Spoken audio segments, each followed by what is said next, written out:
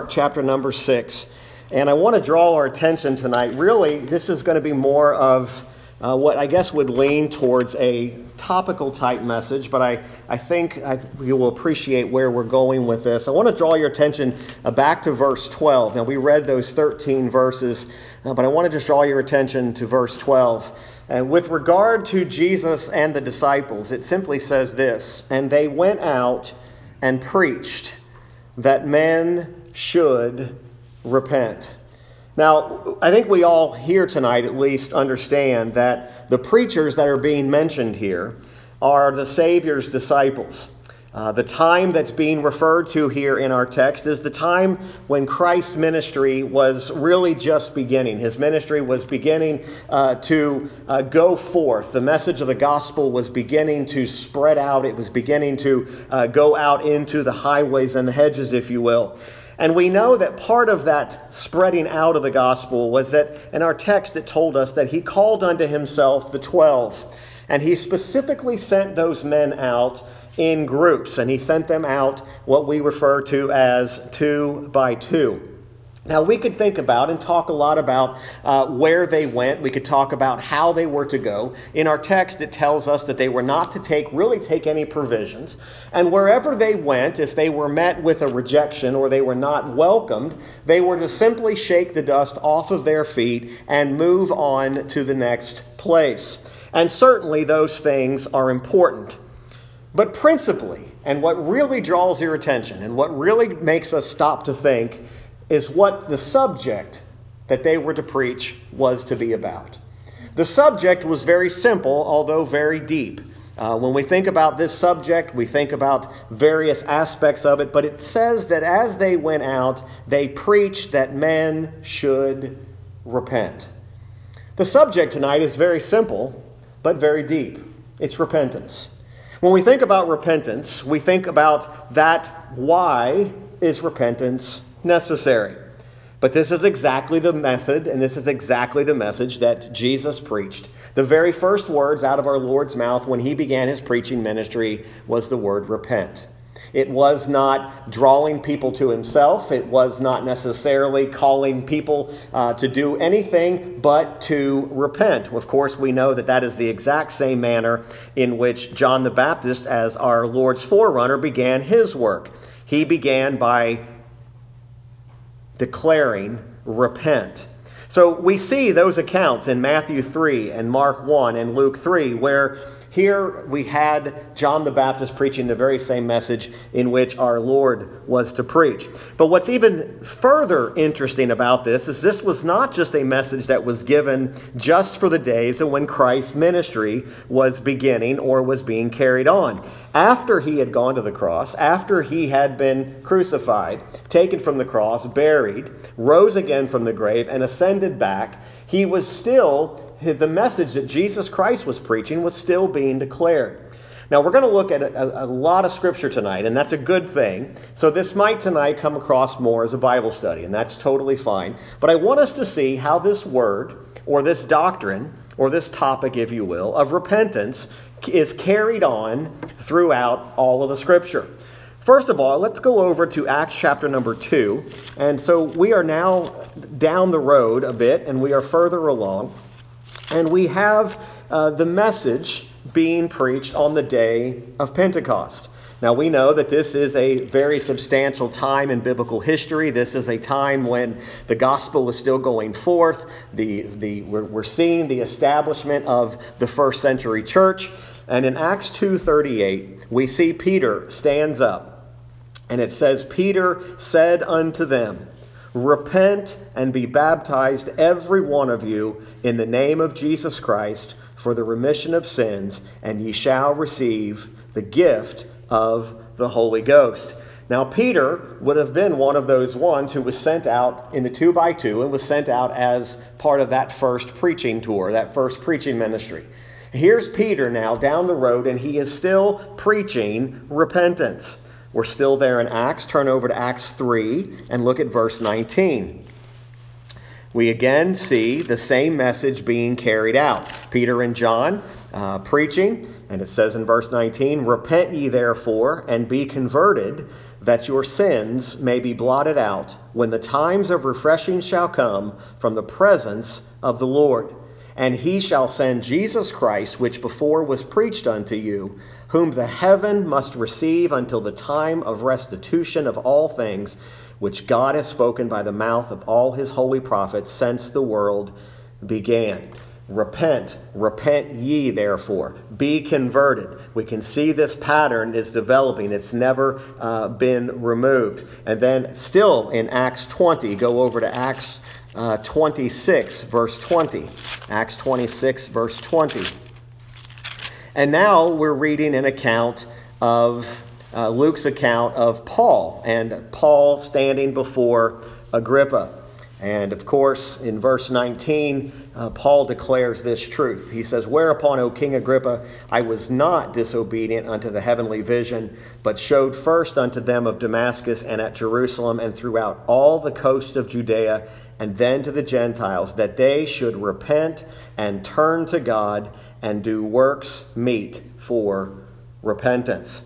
So we can see that just from these passages, that this doctrine of repentance is a primary doctrine, and it is an important one. Probably most churches and most preachers never thought they would get to the day when they would have to be concerned about repentance falling away from the church. I was reading yesterday an article. Who wrote the article is not important, but he was talking about a recent meeting that he had with another pastor. And he's a pastor of a church that's known for, I guess for lack of a better term, they're known for their easy believism, or quick prayerism is what it's sometimes called, where the gospel really is just this very quick 1, 2, 3, repeat after me. This church is known nationwide as being a church that counts its numbers. It's all about how many numbers of people have, quote unquote, prayed the prayer. And after he had this coffee, and even the man that had the coffee with the other pastor, I wouldn't line up with doctrinally, so to speak, but he had a point. And his point is throughout the entire conversation, he's talking about the gospel with this man, and he said this pastor never once mentioned the importance of repentance. He was declaring how many people had been saved, how many people were saved, but there was never any talk of repentance. The gospel must be about repentance. The gospel, there is no gospel without repentance. It is a primary doctrine. We're getting caught up in the day and age here. We're also hearing people say, what is an essential doctrine? What doctrines are essential and which ones can we kind of just overlook? I tend to take the position that there is no such thing as a non-essential doctrine. Doctrine is all essential. If it's Bible doctrine, then it is essential. Now, some would disagree with that position and say, well, there are some things we just really need to drive home and other things not so important. But I would tell you that I think it's important for our church, and it's important for all churches that claim to preach the true gospel, to make the subject of repentance a frequent message. We should be reminded about repentance.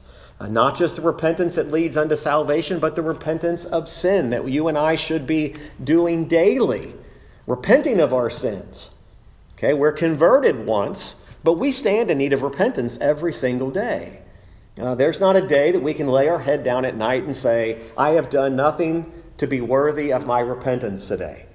Repentance ought to be a daily thing. So we're going to occupy our time tonight with really two aspects of repentance, and I'm trying to make this very simple tonight intentionally. We're going to deal with, first of all, the nature of repentance. What is it? How do we define it? And then the necessity of repentance. So really two main headings, the nature and the necessity.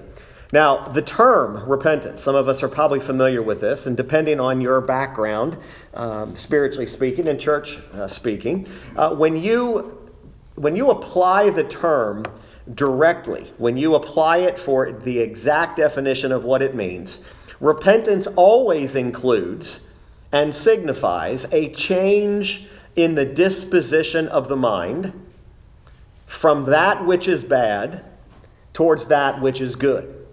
So repentance always signifies a change. It's a change of mind. I'm changing my mind, my disposition from what is bad to what is good. So it's not just something that I say, well, I repented of my sins, I'm sorry for my sin. It's actually to have a change of mind. Now, a couple of Old Testament passages that deal with this, that show us the reality of a change of mind. Let's first of all go to the book of Ezekiel, chapter 18. Ezekiel, chapter number 18. And again, we're not looking at the full context and full chapters here, but we are looking at portions of Scripture that show us this. And in Ezekiel 18, as the prophet Ezekiel is speaking the word of the Lord, which nearly every chapter of Ezekiel begins with the phrase, "The word of the Lord came unto me again, saying." So Ezekiel is repeating what God is saying. Verse 30, "Therefore I will judge you, O house of Israel, every one according to his ways, saith the Lord God. Repent and turn yourselves from all your transgressions, so iniquity shall not be your ruin. Cast away from you all your transgressions whereby ye have transgressed, and make you a new heart and a new spirit. For why will ye die, O house of Israel?" That word, repent and turn, it is the same in the Hebrew. It is the same Hebrew word. So repent and turn are the same Hebrew words. So there is no repentance without a turning. Now, often the debate is over, what does this turning mean? Does it just mean I turn my body physically away? It's the disposition of the mind. My mind has a different thought process now. I'm thinking differently towards that which is bad, and I'm thinking now towards that which is good. Also, let's look over at Jeremiah 25. Jeremiah also, of course, we know him as the weeping prophet. And he was sent out by the Lord on a mission to turn the people of Israel to God. And by man's accounts, Jeremiah was not very successful in turning people to repentance. Now, it wasn't because Jeremiah didn't preach the word faithfully. It's because man would not turn. But in Jeremiah 25:5, let's actually begin. Let's just begin in 5. It says, "They said, Turn ye again now every one from his evil way and from the evil of your doings, and dwell in the land that the Lord hath given unto you and to your fathers forever and ever." Again, turn in the Hebrew is the same word as repent. So we are not doing a disservice to the Scripture if we read that as saying, "They said, Repent ye again now every one from his evil way," or Turn your mind and its disposition away from that which is bad to that which is good. So we understand that that's the nature of repentance, and that's the nature of the word. However, we also have to remember that the word in other portions has a somewhat different meaning. There are certain passages of Scripture when it is said about God, that is said that God repented or that God turned away. He is not repenting because he is guilty of sin or guilty of that which is bad.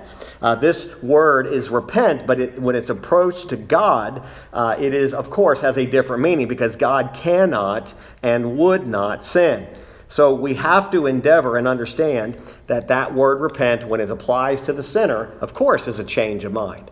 God's mind didn't change. It doesn't mean that God one time said, you were once doing this and now I've changed my mind towards you. No, God, his mind is not changed. His mind doesn't have to be changed from a bad to a good. But primarily when we see it throughout Scripture, we see repentance, and the meaning of it means to turn. So with those basic definitions, let me give you a few headings or subheadings underneath this nature of repentance. First of all, repentance begins with a consciousness of depravity. Repentance begins with a consciousness of depravity. In order for repentance to be real and repentance to be true, there has to be a consciousness of my depravity. But I would take it one step further. Not only my depravity, it's one thing to say, I know I'm a sinner. It's another thing to say, not only am I a sinner, but I also am aware of the guilt and the danger of being in this condition. Okay, we tend to make this, we tend to simplify it too many times, and we say, well, repentance is just simply knowing you're bad. No, repentance is based upon not only knowing your depravity, but also knowing the guilt and the danger that we are currently in our fallen and unregenerated state. In other words, when true repentance comes to the sinner, that sinner is becoming aware not just of the consequences, but of the reality of their own guilt, their sin towards God, and their own depravity. Oftentimes, bad gospel presentations start out with the consequences of, if you die without Christ, you will what? You will go to hell. Now, is that a true statement? Yes.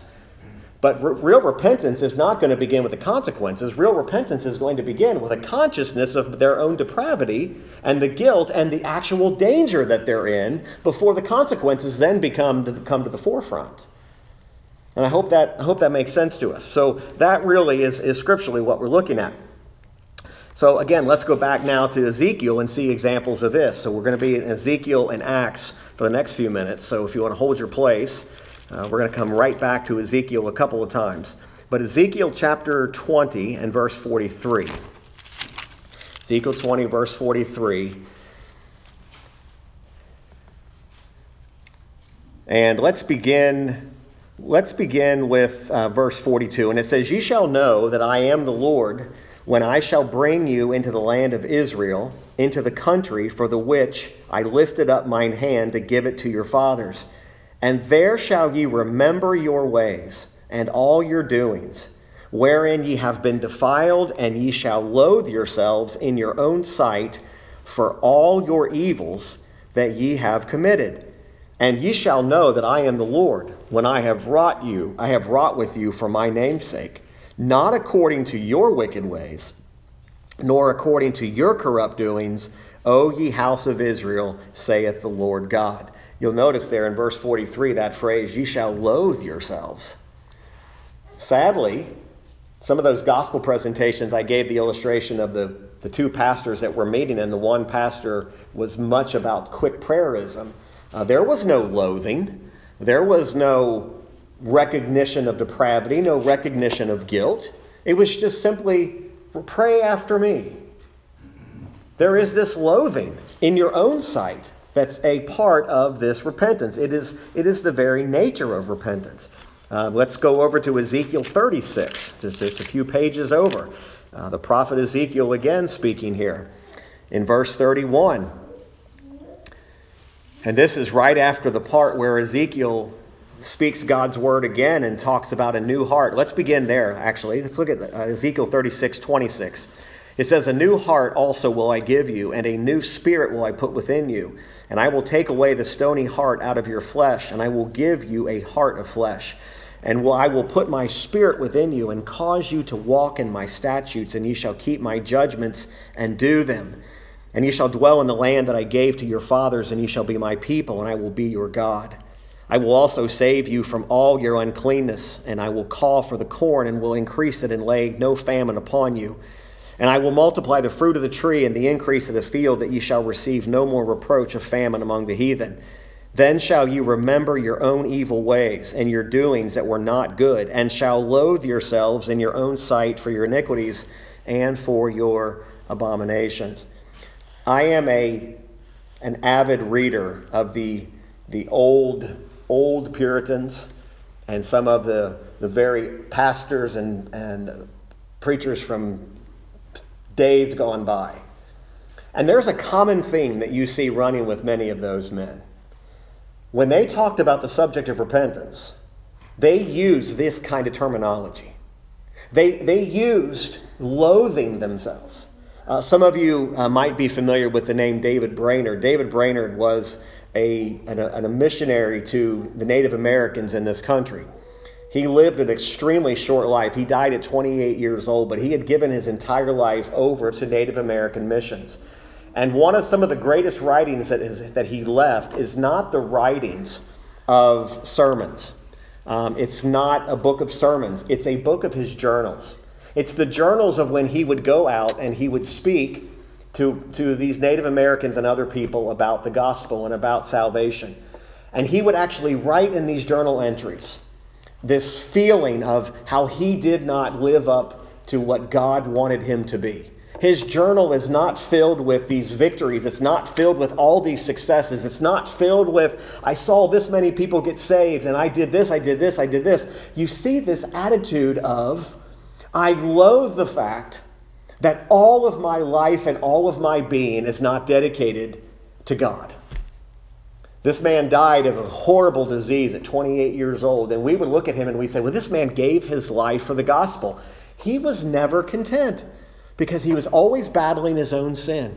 He was always battling, and he would use terminologies like that. I loathe myself for the feelings that I'm having. I loathe the sin that I committed today. A lot of your Christian books today, you don't get that. You get more of, well, here's how to run a successful ministry, or here's how to have success. Again, I'm not opposed to gospel success if it's people truly being saved. I'm all about that success. But I think there's more of a point here than do we need another book on how to applaud ourselves, or maybe do we need more reminders of how we ought to loathe ourselves? You say, preacher, that's not going to draw people. Listen, that's Scripture. Even after we're saved, we should be reminded of what we once were and how Christ has delivered us from that, which should be our motivation to move forward. So this repentance does begin with this consciousness of this. So this deals with the view of ourselves. If our repentance is genuine, it is going to be accompanied by an uneasiness of mind. What is this uneasiness of mind? This uneasiness of mind that is mixed with godly sorrow. In other words, we're not comfortable. We're not comfortable in our sin. We're not comfortable that we've committed it. It's uneasy. Now, Paul himself wrote about being careful not to sear the conscience. To get to a place where the conscience is no longer good. It's now your conscience is seared. It's not even responding to the basic things. But this view of ourselves, we are reminded of our own sin against God. The sorrow comes because it arises from the regret that we have offended the greatest and the best of all beings, which is God himself. Sin is not what we do to other people primarily. It's a sin against a holy God. So when I sin, if I sin against you, yes, that's bad. But ultimately, what's worse is I'm sinning against God.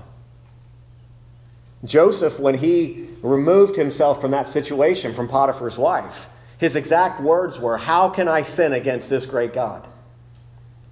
And we all know that story. Joseph probably could have gotten away with it. He probably could have got away with the sin. No other human being probably would have known about it, but he and the wife there. But he said, how can I do this great sin against God? And that's really the attitude that repentance brings us to. Another quality of the nature of true repentance is a hatred of sin. How do we truly show that we hate sin? It's not just by what we say, but even in Acts it was mentioned that we show our hatred towards sin by the fruits that demonstrate in our lives that true repentance has taken place. In other words, even the very sight of sin makes us want to turn from it. We don't want to put before our eyes those things which are sinful. We will endeavor to avoid all evil, and we have a sincere desire to do the will of God. We truly desire to do God's will. Turn with me to the prophet Isaiah and look at chapter 55. Isaiah 55 and look at verse 7. Isaiah 55, verse 7, we begin in verse 6. It says, "Seek ye the Lord while he may be found. Call ye upon him while he is near. Let the wicked forsake his way, and the unrighteous man his thoughts, and let him return unto the Lord, and he will have mercy upon him, and to our God, for he will abundantly pardon. For my thoughts are not your thoughts, neither are your ways my ways, saith the Lord. For as the heavens are higher than the earth, so are my ways higher than your ways, and my thoughts than your thoughts. There is this hatred towards sin, and it is one of the fruits of repentance. There is such a hatred of sin that there's a desire to be delivered from sin. Oftentimes, some people say that the greatest reason why people don't turn and repent is because they have to give up their sin, and they don't want to give it up. Nobody in this room, including myself, humanly speaking, wants to give up our sin. I don't want to give up my sin. Even to this day, as a child of God, there is still within me that old nature that says, I don't want to give up sin. Why? Because the Bible says there's pleasure in sin for a season. When someone tries to tell you, hey, there's no pleasure in sin, there actually is. And it is there, but it's only for a season. And I've had many, many times in my own life where I've been reminded of that, where I find myself saying, listen, I'm not loathing sin right now. I'm actually allowing it. So we have to be very careful about this, and that includes all of us. It is a diligent desire to be delivered from this sin. So it begins with a consciousness of the depravity and guilt and danger. We have this right view of ourselves, that it should produce an uneasiness in our mind. True repentance is marked by a hatred to sin. And fourthly, there's this desire to be delivered from sin. But then let's make sure we understand that repentance is the gift of God. In all of this, remember, repentance is the gift of God. In all of its distinct operations, in every individual, although it might differ in degree, its nature is always the same. Repentance is the gift of God, and repentance is the only way to Christ. Remember, Jesus' message was, repent. Jesus' message today is still repent. The message of the church today is still repentance. It has never changed. It has never gone out of style. It has never changed to where now the God of the New Testament does not need us to repent anymore. Just simply acknowledge, no, it is repentance. Acts 5:31, Peter says, him hath God exalted with his right hand to be a prince and a savior, for to give repentance to Israel and forgiveness of sins. It is God giving repentance to his people. So we see the nature of this. And secondly, let's quickly look at the necessity of repentance. Now, the necessity kind of runs along with this nature. But the necessity of repentance is first of all understood by the fact that God commands it and requires it.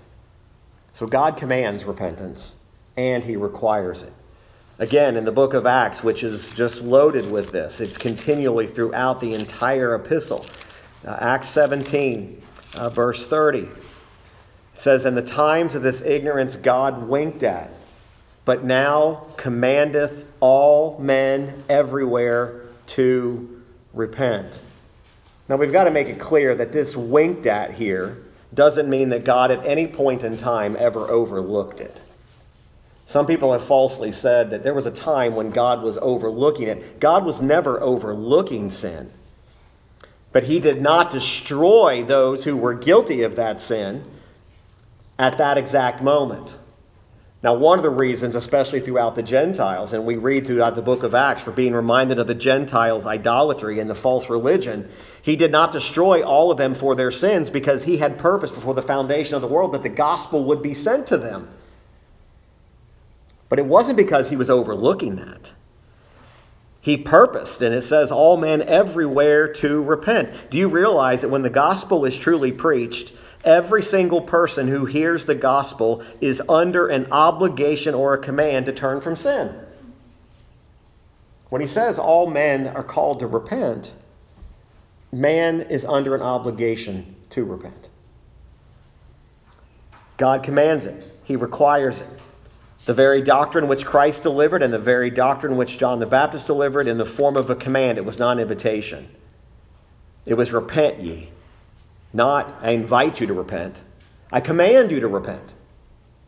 It's the same command today. We're commanded to repent. So God commands and requires it. under the necessity. Secondly, all need repentance.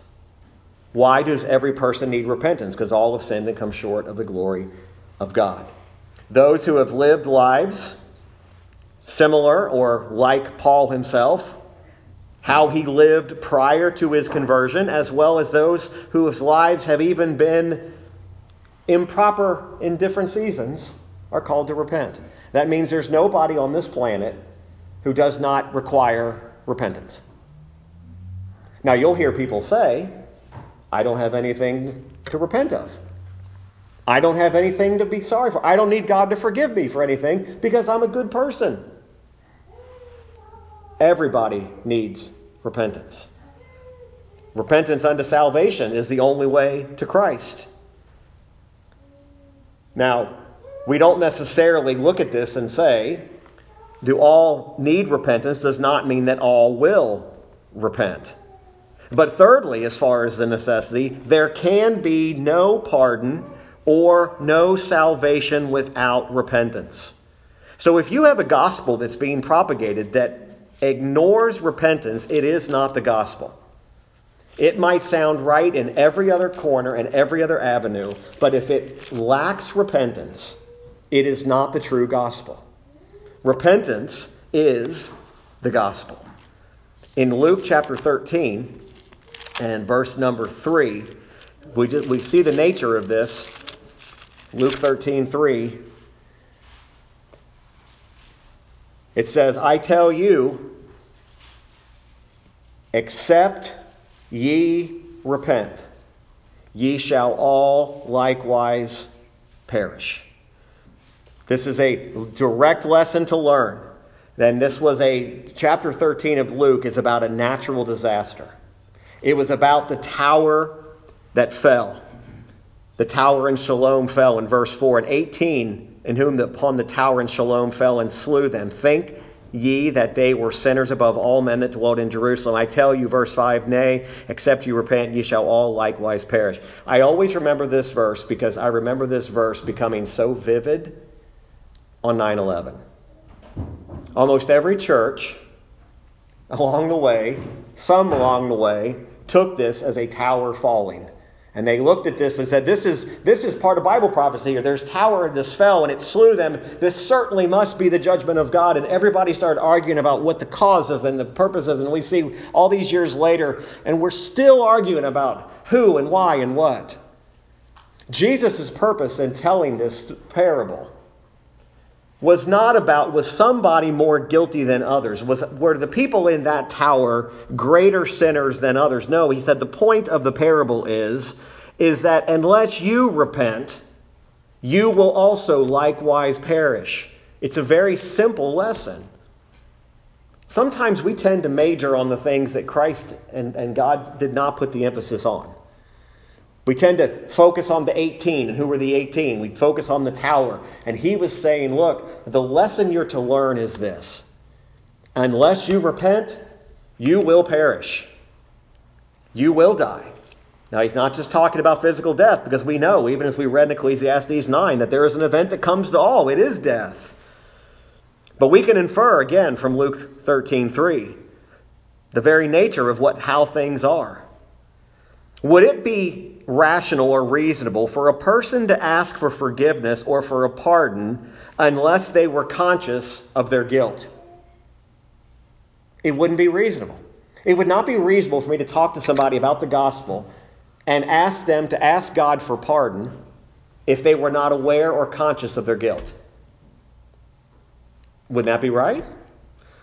If a man or a woman does not know of their guilt and their depravity, why would they call on a God for a pardon if they don't think or know they're guilty? You see, that's how you can get a person to pray a prayer and never ever once acknowledge their guilt, their depravity, their hatred towards sin, and yet somebody says and declares sadly to them, well, praise God, you're saved. That other pastor brought out a point to that other pastor, and the sad end of that story is the pastor who he was telling this to, about who still held, this is a rather large church that holds to this. He didn't seem even fazed by this. He didn't seem fazed that person doesn't have to know about their guilt. They don't have to, all they have to do is call upon the name of the Lord, but they don't have to know about guilt.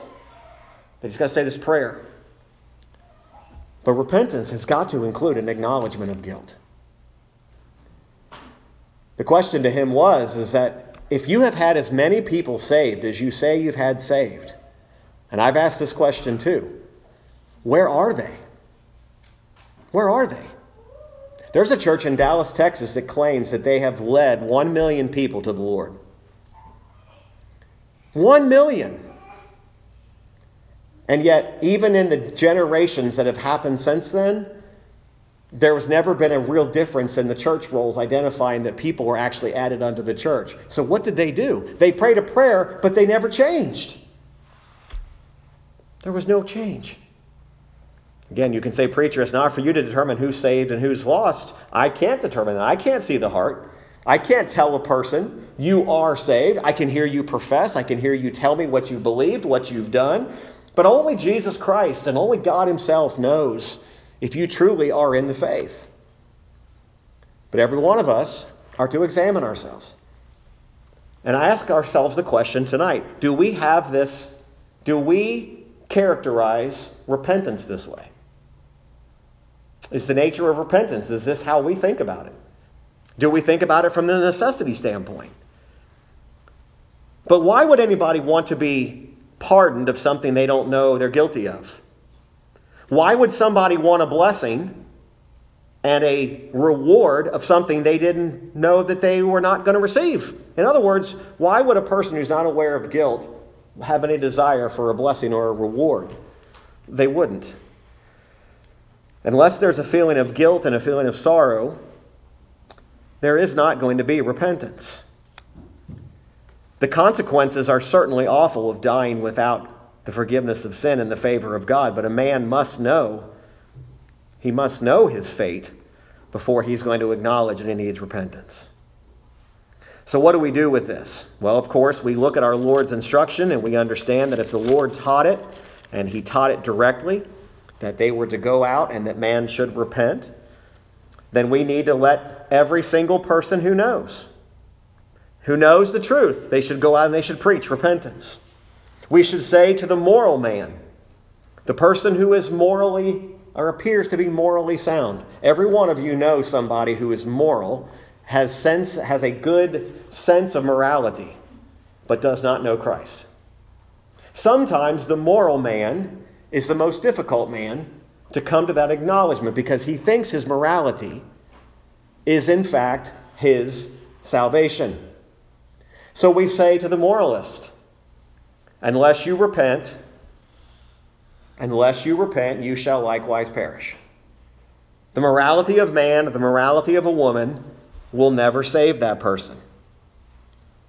What about the person who believes that there is no need to keep or denies the reality of needing to keep the moral law anymore? They say, look, we have a license now that we're saved by grace. We have the ability to live and act however we want because at the end of it all, we have grace. We have a license to sin. Paul would say, God forbid. And we would say to that person who denies the need of the moral law, we would say, unless you repent, you shall also likewise perish.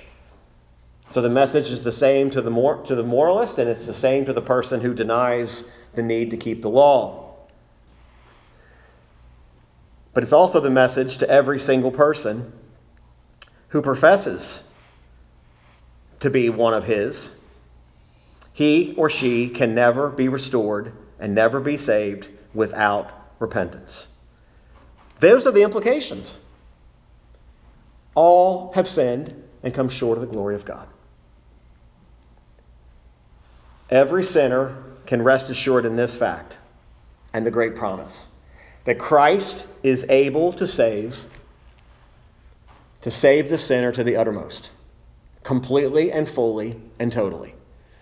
There is none that are unsavable, as we sometimes hear. There is none we can look at and say, that person, because of what they've done, because of what they've said, they are unsavable. God's grace and the saving grace of God. Christ is able to save to the uttermost, but there is this requirement that they must repent and believe the gospel. A true gospel will lead men and women to repentance. A false gospel will lead men and women to rely upon themselves and to rely upon their choices and to rely upon their good works. But the reality is Jesus' message was repent. Repent ye. Repent, or you shall also likewise perish. Again, some would ask the question, is it important to preach the gospel and to preach repentance even to a group of most likely people who are already believers? I would say absolutely it is. This idea that says the gospel only needs to be preached to the lost, it only needs to be preached to people who are clearly not in the faith. No, we need to be reminded of the gospel every single day. I think the church needs to be reminding one another of the truth of the gospel and what repentance is, the nature of it and the necessity, not just simply saying, hey, I took care of that already. We should constantly be reminded upon what Christ has done and the message that he proclaimed, which was repent. I hope tonight that if you are saved, you'll be encouraged that you did receive the gift of repentance, that you were made aware of your depravity, you were made aware of the danger you were in, you have a hatred of sin, you have a desire to flee from it, because the gift of repentance, the true saving faith, leads us to want God, not the things that are against God. So I hope tonight we'll be encouraged if we're in the faith. If we're not in the faith, then the message is always the same as every time we end every service. Repent and believe the gospel of Jesus Christ. Repent and be saved. Well, let's go ahead and stand if you would. We'll be dismissed in prayer tonight. Again, I appreciate you being here.